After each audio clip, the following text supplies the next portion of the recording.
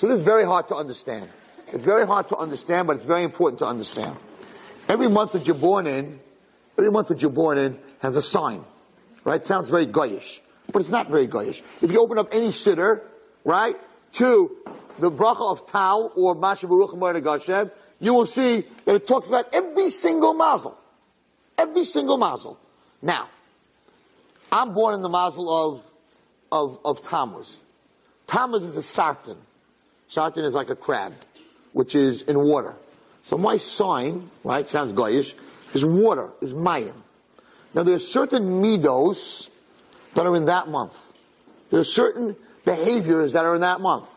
And then there's certain behaviors, there's a Leo, right, we call it our mazel treh, we call it a Hebrew name, but actually that's how the Aries, all these things are translated from art. Now, but Lemaisa, it says, the Klal Yisrael is not totally in mazel.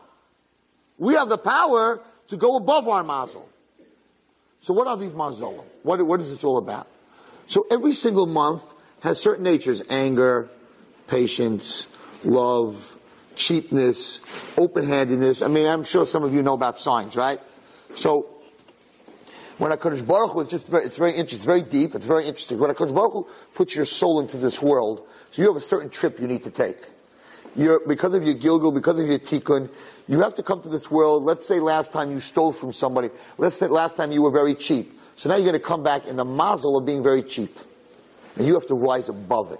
Now a Jew can rise above his mazel because he has Torah and he has Tefillah. And Avraham Avinu, this is Judaism.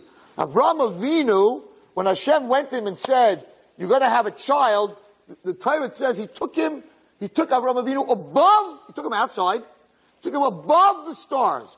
Because in the month that Avraham Avinu was born, he was an Akar. He could not have children. So Hashem had to take him above his mazel. There's a whole thesis on this. So each one of us is born in a certain mazel. And left alone, that's who you're going to be. Cheap, loving, out there. Each one has its own thing.